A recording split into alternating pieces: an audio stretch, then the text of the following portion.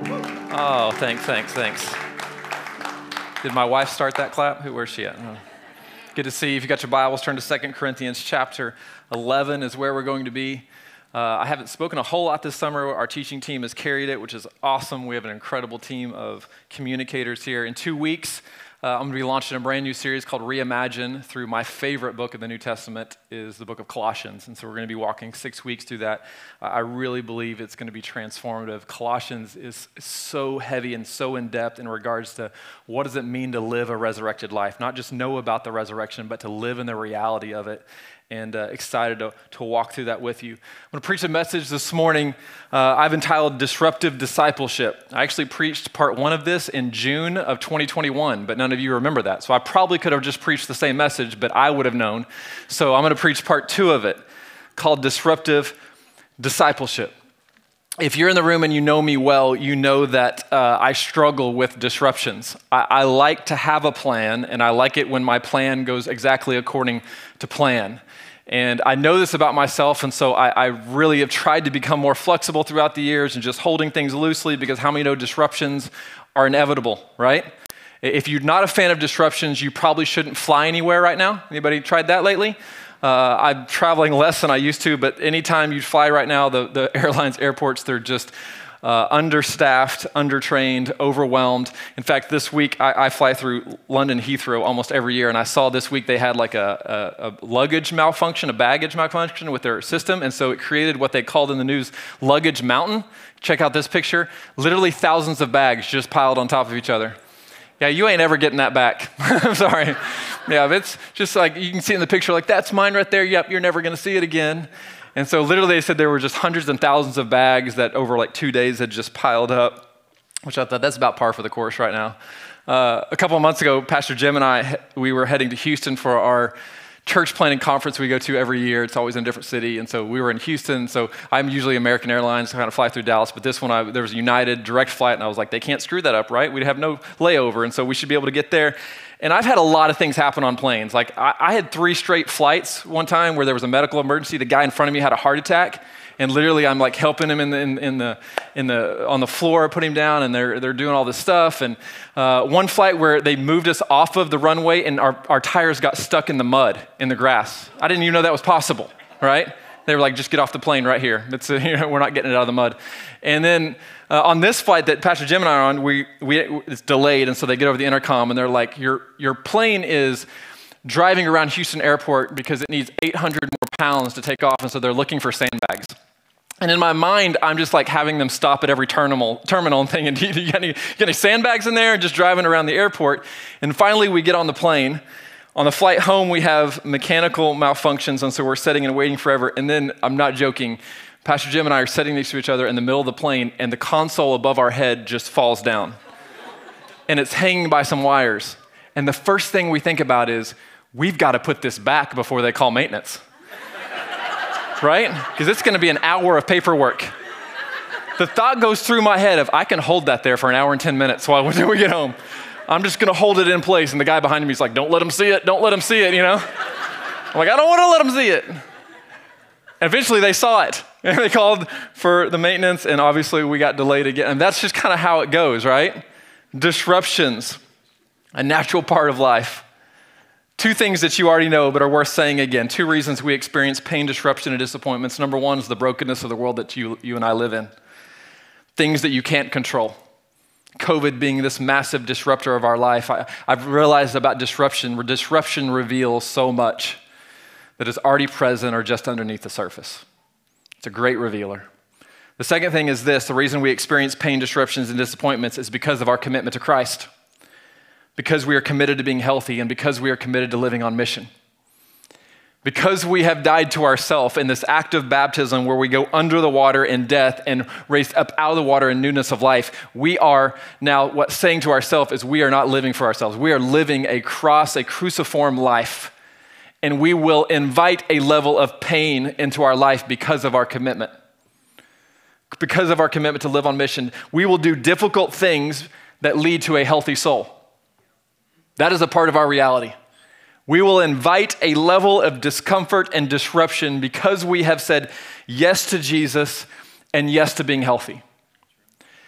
2 Corinthians is a book that unfortunately Paul has to write. He has to write this letter. There was a lot of Corinthian correspondence back and forth. We don't get all the letters in the Bible. We get 1 Corinthians and 2 Corinthians, but we know there were other letters. Can you imagine the disappointment Paul feels when he goes and he plants a church, he leads these people to Jesus, he lives with them for several years, and then he leaves like he always does to do a new work, and he gets word through letters that now they're turning their back on him, and they're following these false teachers that we're going to call the super apostles. And Paul's hearing this, and I just want to stop for a minute because sometimes you look at the Apostle Paul and you're like, man, they did incredible things. You know how painful his life was? Do you know how many people abandoned him, turned their back on him, that he lived with? He would call them brothers and sisters in Christ, and yet they would just fall away.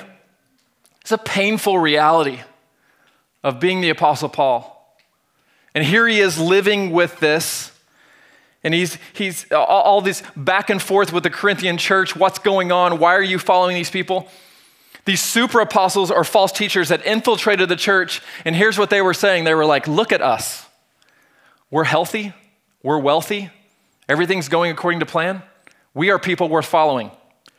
Look at Paul. Could you suffer any more? Look at all that he's going through. You're saying that he has some sort of revelation from God, some sort of authority to speak. Nobody wants to be like him. Follow us. Literally, they were trying to destroy the reputation of Paul by building up their own authority and reputation. Who do you really want to follow, church? Someone who suffers like him, or someone who's living the good life like us? Now, most of us, if you don't live here, maybe you're visiting, we live in Tulsa, Oklahoma, in case you didn't know. And with living in Tulsa, Oklahoma, just happens to be the epicenter of a lot of charismatic theology and word of faith theology. Maybe you grew up in the word of faith. Anybody you're like, yeah, that was me? Yep, some of you in the room. I didn't grow up necessarily in a word of faith church, but it was adopted a lot of word of faith culture. We're not here to tear them down or to make fun of them. The reality is this: there was a lot of good things that were preached, of believing God for the impossible and believing in the miraculous and trusting God. There's also, that I've learned this, a lot of people in Tulsa deal with this misuse of theology that says if you don't see the healing or you don't see God do something, it's a lack of faith or something is innately wrong or broken inside of you. How many know that's unbiblical? If that was true, then Paul would have been the most unfaithful person on the planet, right? We know that not to be the case. And that dead ends in your faith at some point. That I'm not seeing God come through because of some deficiency that I'm experiencing. That's not the case. And it was also very similar to what the Corinthian church in 2 Corinthians is dealing with. Man, if Paul is legitimate, then why is he suffering? If his faith is real, then why would he have to go through this? No, I don't think we want to walk down that path of suffering. We would rather walk down this path that's a whole lot easier. Paul would say this: in all of my suffering, Christ is glorified. He'd say, in all of my suffering, I boast in Christ's strength that's at work within me. All of my weaknesses are just an opportunity for Christ's strength to come alive in me. Let's read this, 2 Corinthians chapter 11, verse 21. Whatever anyone else dares to boast about, I'm speaking as a fool, I also dare to boast about. Are they Hebrews? So am I. Are they Israelites? So am I. Are they Abraham's descendants? So am I. So let me tell you what's happening in the letter. He is directly addressing the super apostles who are giving their resume and credentials. They're giving the church and saying, look at all of the credentials we have. And Paul, I think, is going to hit him with the humble brag for a minute and saying, all of your credentials I can match and then some. But that's not really what it's about. Then Paul does something very strange that most of us would not do in this situation. Verse 23. Are they servants of Christ? I am out of my mind to talk like this. I am more. I have worked much harder, been in prison more frequently, been flogged more severely, and been exposed to death again and again. 5 times I received from the Jews the 40 lashes minus 1. 3 times I was beaten with rods. Once I was pelted with stones. 3 times I was shipwrecked. I spent a night and a day in the open sea. I have been constantly on the move. I have been in danger from rivers, in danger from bandits, in danger from my fellow Jews, in danger from Gentiles, in danger in the city, in danger in the country, in danger at sea, and in danger from false believers. Sign me up for that. I've labored and toiled and have often gone without sleep. I have known hunger and thirst and have often gone without food. I have been cold and naked. Besides everything else, I face the daily pressure of my concern for all the churches. Who is weak? and I do not feel weak? Who is led into sin and I do not inwardly burn? If I must boast, I will boast of the things that show my weakness. This is an incredible reversal of what these super apostles are doing. This is like the anti-resume. This is like you applying for a job and being like, you know what? I'm chronically late and a little bit emotionally unstable, so when do I start, you know? Yeah, sign me up for that employee. He doesn't give all of his accomplishments. He actually goes in for a minute and says, yeah, I've got the resume, but I'm not even going to share with you my resume and accomplishments because that's not what it's about. Why does Paul do this? Because he's doing it for a reason. If I boast in my accomplishments, what I'm boasting in is myself. No, I'm going to boast in my weaknesses and my suffering, because when I boast in these things, I'm boasting in the sufficiency and the grace of Jesus who got me through every one of them. See, this is so foreign to us. In a world where we just chase pleasure, comfort, and conveniences, Paul's saying, I am boasting that I have walked through the valley of the shadow of death, and God has never left me. He has sustained me in every valley. He's walked me, and I'm here today standing in front of you in love with Jesus, and that's a testimony of God's grace and goodness in my life. Paul wants the church to know it's not a lack of suffering that proves anything, but your willingness to endure the pain, the suffering, and the disruptions and still give glory to God. Can you do that? Is your faith strong enough to give glory to God when you walk through the valley of the shadow of death? And I can't help but think there are so many modern day Christians today who are struggling or discontent or feel like their faith is not up to what they want it to be. And I can't help but ask myself, is it possible that they're pursuing some American dream or good life or pleasure or comfort and not really the way of Christ that calls us to come and die? Is it possible that we are chasing something that will never get us where we want to go, that will never fulfill or make us whole, that will always be lacking? Is it possible? We expect fruit and growth and contentment without discomfort. We have a generation that wants all the benefits of growth, but none of the discomfort of growth. If it doesn't give you a good feeling, how can it be from God? If a task is unpleasant or a relationship goes through a difficult period, or if a job is tough, that's a signal to me to get out, to move on. See, growth comes through discomfort. There's no other way that true growth happens.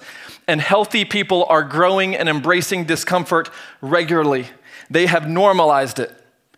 Unhealthy people make comfort and ease their highest priority. They'll do anything to achieve it. If you're taking notes and following along, if comfort is our God or our idol, then we will reject anything that hinders our pursuit of pleasure. We will reject anything that stands in the way of ultimately what I want and what I think will result in the good life. Unfortunately, this faulty thinking has seeped right into our Christianity, where we reject the hard things and we get stuck in these cycles of just what's the next good thing or pleasurable thing. We reject the pain, the disruption, the sacrifice, the struggle. I'm going to fill my life again with as many good things as possible. But I think there's a reason, especially in the Old Testament, that God takes the people of God through caves and wildernesses and pastures and all these places of difficulty where he does what? Where he shapes them deeply. Do you know how many times in my life, looking back on pain or disruption, in the moment, all I prayed was, God, get rid of it. But looking back on it, I said, God, that was your grace. Because without your grace to humble me, I think my heart would have been filled with pride, and I would have thought, you know what, I'm better than I really am. Look what I built. Man, I got us here. This was me. And God sometimes disrupts us out of his grace. And I'm so grateful, because guess what? God doesn't want to lose you, your soul, your heart. And there are times that God will use that disruption to pull you back in, because disruption is the only way sometimes he can get a hold of us, right? He can get our attention. He loves us so much to disrupt the status quo and the things that we just embrace and the cycles that we get stuck in. It's where God does the greatest soul work. It's often the place and the prerequisite for real change and growth. Pain and discomfort often leads us to a place of trust and surrender. It's often the place of significant breakthrough in our life. Discomfort is the place where, you know what, if God didn't move us there, we wouldn't otherwise go there on our own. If you're taking notes and following along, a few things that I think God does in this process. Your delay is now the space where your faith is tested and becomes genuine. When you are not seeing the fruit or the result of what you wanted, what do? Now you actually have to practice faith, right? Now you actually have to practice what you believe. It's not enough just to know it. What do you do when the promise is delayed? Your pain is now the space where God can meet you in your weakness. Your pain is the place where God wants to show up. In fact, in this very book that we were just reading in 2 Corinthians, this is where Paul says, would you take this thorn in the flesh from me? And what does God say? No, I'm not going to take this thorn out of your flesh. We don't know what the thorn in the flesh was. What he does say is my grace is going to be sufficient for you. In your weakness, you're actually going to see my strength and my power at work in your life.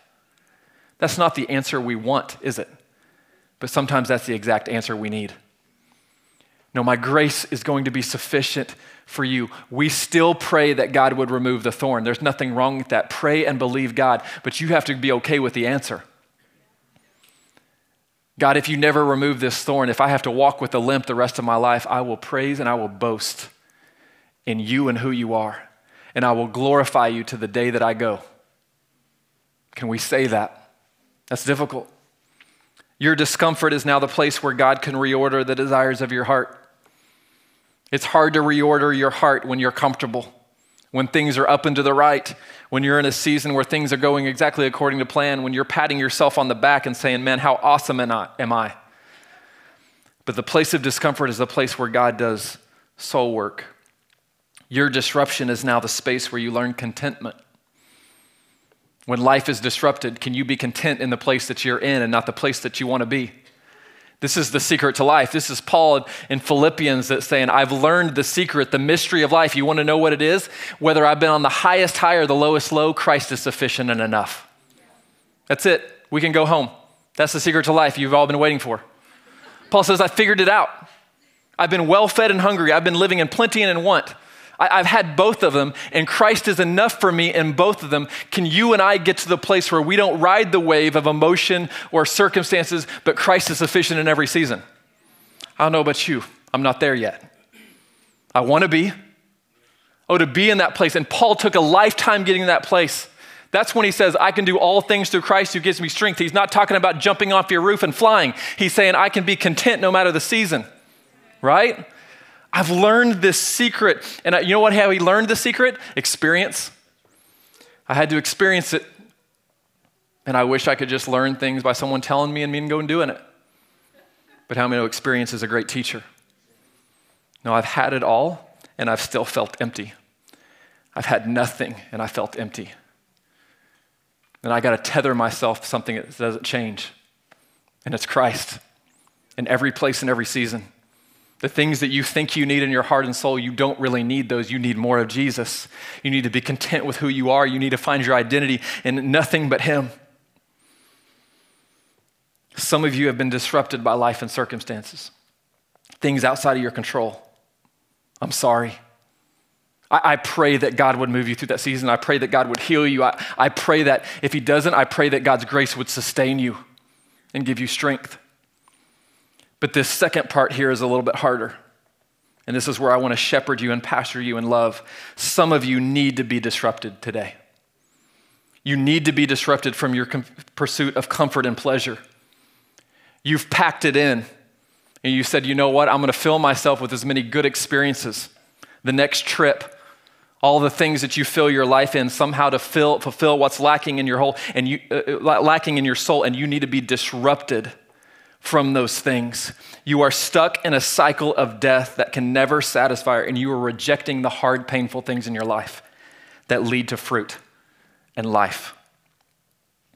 Let me tell you, there are practices of spiritual formation. Spiritual formation are not the goal. The goal is to live a transformed life, amen? The goal is to allow the Holy Spirit to renew us in order for us to be more like Christ and more like Jesus. So I call this spiritual formation, spiritual practices and disciplines are bridges to help get us from where we are to Christ likeness. They're not to be legalistically used. But how many know the role of spiritual formation destroys patterns of sin that we get stuck in? Let me give you some examples. These are really good things to write down or screenshot if you want to follow us along, or you follow us along it's on cc.guide as well. Practices that break the cycle that I get stuck in. Fasting. Fasting breaks the cycle of my desire and my flesh. And I hate fasting. I hate it. That's why I need it. Because it breaks something down in me. I realize how strong my flesh is when I fast. I realize that, you know what, I do sometimes think that I need that next thing, that food, or go get that thing in order to like satisfy what's lacking, and fasting breaks that down in me. Serving breaks the cycle of self-centeredness that you and I all struggle with. Guess what? Life does not revolve around you. It's not about you. This isn't your story that you're writing, and we're all just players in your play. No, you are at a bigger story that God is writing, and you get to be a part of his story and his mission. Serving helps us remind ourselves that we are not the center of existence. The world does not orbit around us. Prayer breaks the cycle of self-reliance. How many know we all begin to get in this pattern of self-reliance? Like, I got this, I can manage things. No, you can't. You can't keep all the plates spinning. You can't control the outcomes. There are things beyond you that you can't see and know. I have learned this more and more as a father. I have 4 children. My oldest turned 12 this week. He's headed to middle school, and I've been preparing him, right? I told him this week, we had a conversation, 12 years old, I said, the wrong people are everywhere. The right people are hard to find. You got to find them. You can be friends with everybody, and my oldest is. He'd never met a stranger. Everybody likes him. He's the personality. I was like, be friends with everybody, but you find those few that are going to help lead you to Jesus, right? I can't go to middle school with him and walk with him and say, nope, not that person. Definitely not him. I'd love to do that. Nope, stay away from her. What do I have to do? I have to pray that the work of the Spirit is active in his life. I pray what I cannot control, and I can't dictate things, but I pray the Spirit of God would work in you and through you to help lead you, because you're full of wisdom and God's given you everything that you need. Prayer breaks the cycle of self-reliance. Retreat breaks the cycle of routine and normalcy. Routine is actually a huge spiritual formation, spiritual growth plan in my life is the power of retreat. Me getting outside of my normalcy and routine to meet with God. Maybe it's a half day for you. Maybe it's a full day, 2 days to say, I'm going to retreat to be with you, God, to pray, to grow. Sabbath breaks the cycle of productivity. That while you rest, God works. That as you trust God in your Sabbath, that God will do things in your rest that you could never do in your production, amen? That is what you are saying to God. God, I will put down the plow and I will renew myself spiritually, emotionally, and physically because I trust you and not man. I trust you and not my own abilities. It is not me who makes this happen. It is you that sustains me, and I will rest out of faith and trust in you, amen? Community. Community breaks the cycle of isolation. This is why you put the right people in your life, because not every Wednesday when you're supposed to meet with your group are you going to feel like it, right? And some of you want to go into hiding, and there's parts of your life that nobody can know. And the right people pull that out of you. You surround yourself with enough of the right people, it will be impossible for you to move into isolation and secrecy because you've done the work. You practice confession. It breaks me out of my isolation of being like, I'd rather just kind of wallow in my own self-pity with this right now. But I know you're going to ask me about this when we get together for lunch, right? My inner circle of men I met with on Wednesday. We met lunch every Wednesday. Unless you have a really good excuse or you're dying, you're at our lunch. Or if not, we give each other a hard time. We break ourselves out of that isolation. We ask ourselves the hard questions. We encourage each other. You lean in. Community breaks the cycle of isolation in your life. And let me tell you, we are living in a time right now where so many are isolated. And nobody can know the real me or the whole truth. You expose that to the light and you watch how God will lead you into freedom. Faith breaks the cycle of comfort. It breaks the cycle of comfort in your life. You and I were designed to live by faith, not to live by comfort. We were designed to live by faith. There's so many people that are walking around saying, man, my walk with Christ is boring. It's not an adventure. If you are walking in step with the Holy Spirit, it is anything but boring. Because it's always leading you into the unknown. It's always leading you to other people and to brokenness and to how God is at work all around you. Did you know God is at work all around you? You just have to step into the current of the Holy Spirit and be a part of the adventure of what God's doing. Let me ask you this. Where do you need some disruption right now? What needs to be disrupted in your life? What are the cycles that need to be broken? Some of you right now, they're big things, relationships, time, resources, where you're putting your money. Some of you, you know you're called to use your life for significant kingdom things, and for whatever reason, maybe over the past 2 years, you've just packed it in. And you said, I'm gonna move to self-preservation instead of mission. Maybe you need to break out of that cycle. You were designed to make an impact. Maybe you've just been pursuing the next experience, and then the next experience, and then you need another one, and you need another one, and it's just this repetitive cycle, and there's nothing wrong with the experiences unless they become your idol. You need to break out of that. Maybe it's some seemingly small things. Maybe it's this right here. Like it's ruining your life. I mean, for real. I mean, 5, 6, 7 hours a day. You're a different person when you're on social media. We are now living in a world of digital disciples. People find their echo chamber, they find the people they want to follow, and you are being discipled by those people. And you need to break free from that. There's a reason why your thinking is faulty, why you're leading into deception, because you follow the same group of people that are all saying the same thing. I shared this a few weeks ago. I just deleted the Twitter app. Everybody started clapping weirdly. I was like, I may put it back on. I don't know. It's my news source, and I'm a news guy. I like news. And on Twitter, I can control who I follow, all the news that I need to know, and so I can get on. I found myself getting on, and every time I would get off, I would feel a little bit of heaviness. It's a marker for me. Something's not right. That's not ordinary. That's not healthy behavior. What am I going to do? I'm going to remove that for a season or maybe forever in order to reorder things, right? I'm going to go without the news all the time because guess what? The world goes on and people still manage all the stuff without you knowing, without your input, right? What do you need to do? Maybe it's the TV for you. Maybe it's social media, your phone, the little things. I removed games from my phone for a season just because I didn't want to be sitting down. I'm like, I have free time. I'm going to do this. No, I'm going to pick up a book. I'm going to wake up a little bit earlier. I'm not going to live with no margin in my life in the morning, always in a hurry. I'm going to create margin to allow God to move and speak in my life, even if it's 10, 15 minutes. How many know little painful, uncomfortable things can be a game changer? They can lead you to life and blessing. They can break you out of cycles, but you have to have the courage to do it. You have to go and do it. So many people want the breakthrough by like, just pray for me. I'm going to come to the front, lay hands on me, anoint me with oil. I'll experience a breakthrough. Awesome. And sometimes your breakthrough comes as you walk out of this room and you walk in obedience and you take a step of faith and you take action. If you don't believe me, go to the New Testament and the Gospels and read almost every story where God did a significant work and a woman fought through the crowd to touch the hem of his garment. And the man cried out, Son of David, have mercy on me. And it was a step of faith that activated God, the move of God in their life and brought breakthrough and healing, right? What needs to be disrupted in your life? Matthew chapter 14, as we wrap this up this morning, is a story that many of you are familiar with. John the Baptist is executed. Jesus and the disciples are in a type of mourning. He doesn't have time to mourn because the crowds are all around him, and so he feels compassion, so he teaches them, and this is where he feeds the 5,000. And after Jesus is done, he tells the disciples, he said, get in the boat, go across the other side of the lake. I'll find you a little bit later.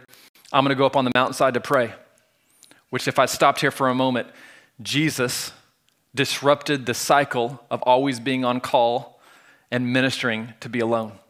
This was the pattern of his life. I'm going to go be alone with the Father, and so I can come back and be present with you, right?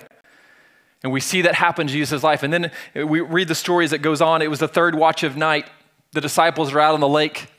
They see an individual walking towards them, and the scripture says they're terrified, which is exactly what you and I would be if we saw somebody in the pitch black of night walking toward us. Jesus tells them, hey, it's me.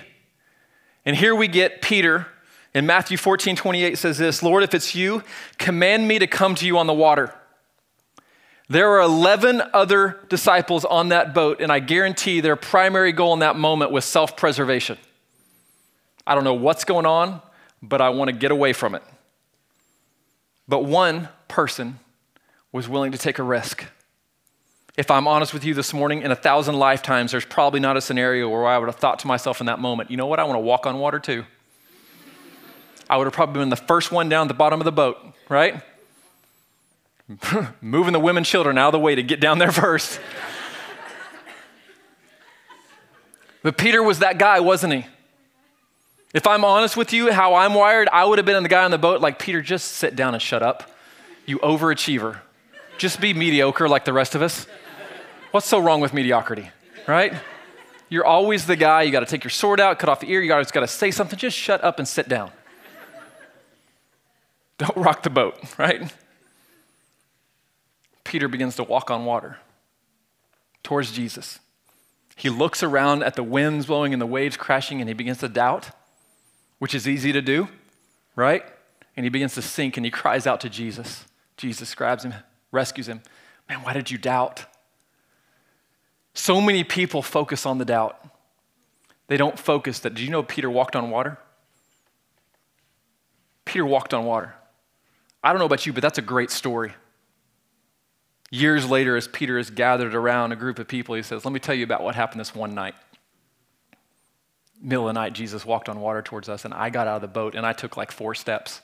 Nobody else has ever walked on water, but I took 4 steps before I sank. Sometimes we just need the courage and the audacity to break out of the place that we're in, to break out of it. The courage and audacity to say, you know what, it doesn't make sense, but I'm going to take a step of faith because I don't want to stay here. Like sometimes your breakthrough, it's not overly spiritual. Sometimes it can be extremely practical.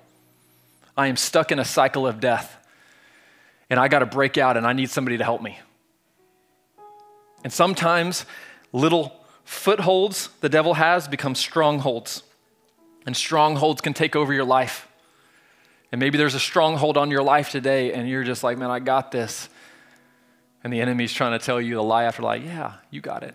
You're one step away. And you need to confess to somebody. You need help. You need to open up your life to somebody. And let me tell you, healing's not going to come because you can manage your own life.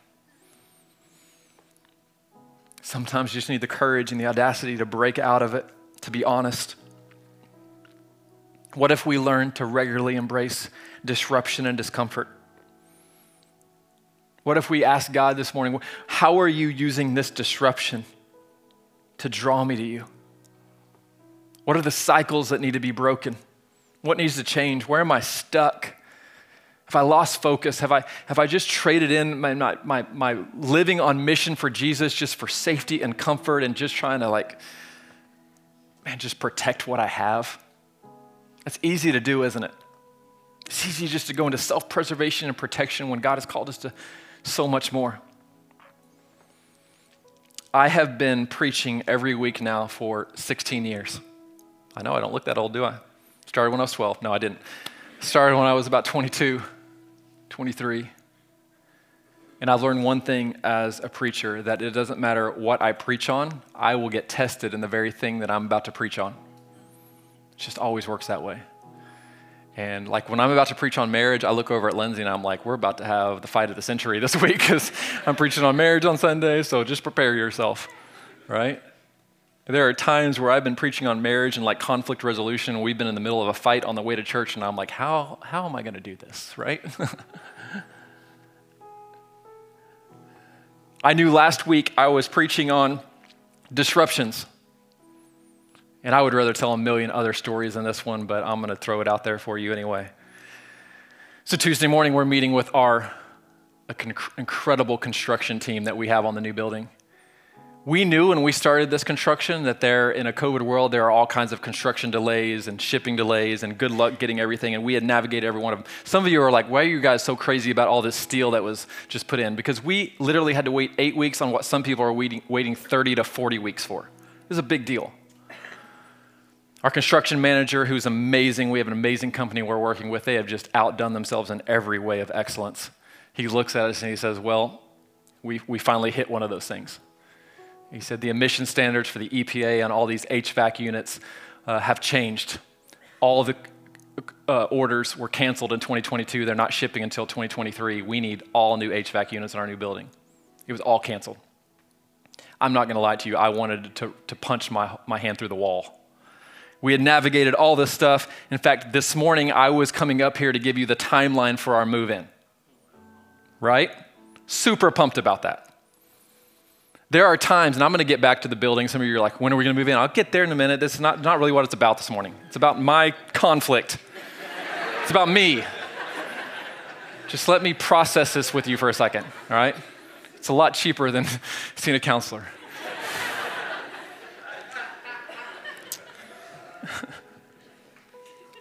There are moments, I'll be honest with you, I feel like Elijah who called down fire from heaven and slaughtered the prophets of Baal. You remember in that same story, like days later, and Jezebel's like, I'm going to kill you, and he runs like a scared little boy to the desert, climbs under a tree and says, just kill me. I felt that way on Tuesday. I stayed up all night. I couldn't sleep. I was writing things down. I'm like, I'm going to find an HVAC unit. I'm going to go door to door, knock and say, you're using that 15-ton unit up there, right? These are like massive units we're talking about. We're not talking about like yours at home. I'm going to go door to door. I'm going to find a building that's not using it. Like we're going to move in. Like we are going to have Christmas services in there like we had planned all along. We're doing this, right?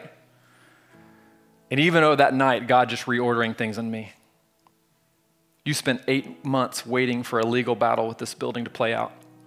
You spent 2 years waiting for COVID to figure out what's going to happen. With these HVAC units, we're talking about weeks delay, not months or years.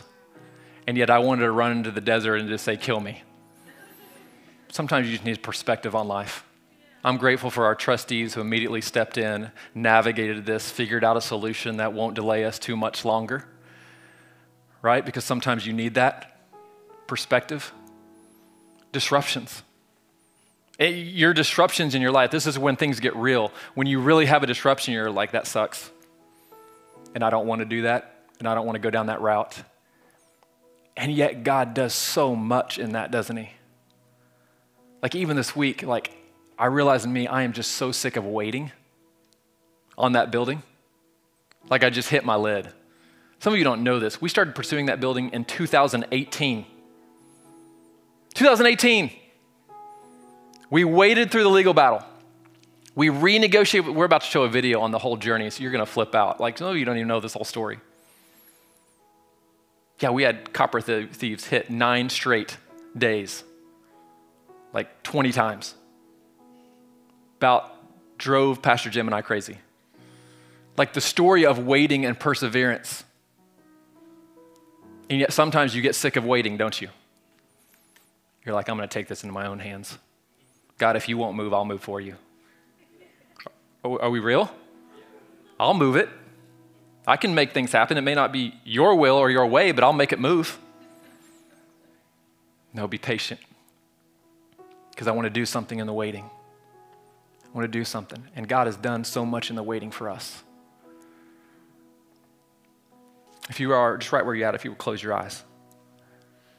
And what is it right now in your life that needs to be disrupted? You can wait for life to disrupt you.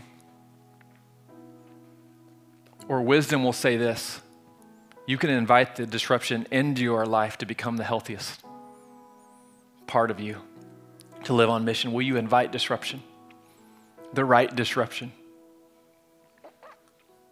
And even discomfort into your life. Father, we just ask right now by the power of your Holy Spirit that you would speak to our hearts. We know the greatest teacher that we have is the Holy Spirit, who leads us and guides us into all truth. And even this morning as we opened your word and as we led into this, you were already speaking to hearts, maybe small, big, places where we need to be disrupted, where we need to break out of the cycles that we are stuck in. We are repeating a cycle of death and expecting to find life. Help us. Out of your grace, break us out of what keeps us trapped. Don't allow the lies of the enemy to tell us you are stuck or that's the way it's going to be or it has to be. Father, break us out of what is leading to death. Give us the courage and the tenacity to walk out of these doors and to walk in obedience and to say yes to hard, difficult things that produce the fruit of the Spirit inside of us, because we don't need one more good experience. We need love, joy, peace, patience, kindness. God, we need the fruit to be alive in us, Father. Speak to us this morning, God.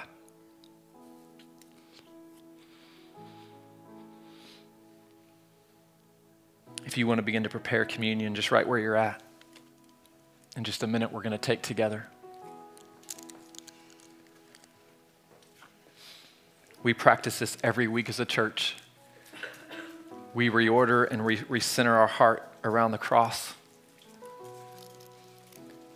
We remind ourselves we are not what the world says we are. You are not your political affiliation. You are not what somebody has said about you. You are not what you do for a living. You are not your past sins or failures. You are a son and you are a daughter. And guess what? You didn't do one thing to earn that, and there's not one thing you can do to make it stop. And every week we just gather ourselves back around the table and we say, Jesus, you are sufficient for us.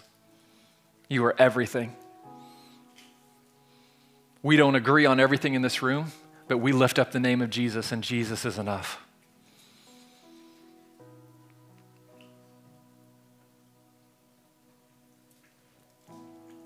Scripture tells us that on the night Jesus was betrayed, he took the bread and he passed it around, he broke it, he gave it to his disciples. He said, eat, do this in remembrance of me, that my brokenness will make you whole. Let's take together.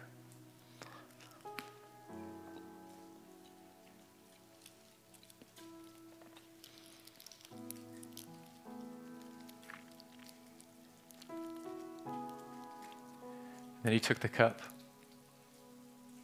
His blood poured out for us to give us life. We could not rescue and save ourselves. We could not make an offering for our own sin, and Jesus did it for us. Let's take together.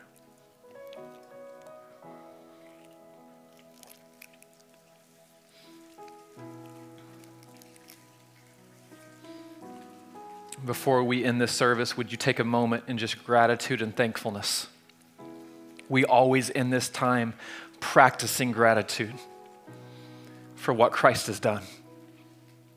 God, we thank you this morning that we deserve death and yet you gave us life.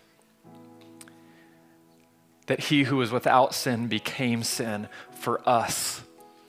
Thank you.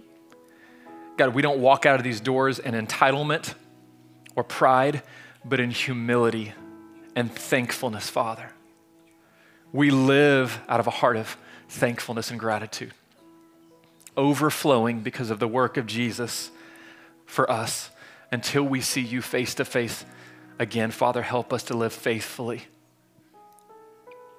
Thank you, Father. We pray these things in Jesus' name. Amen. Amen.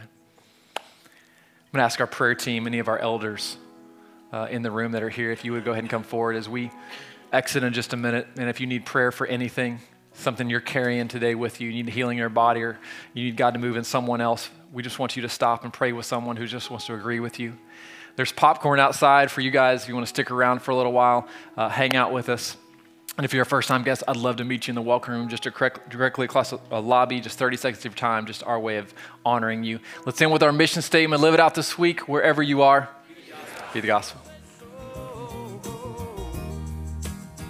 Just like way back in the days of old.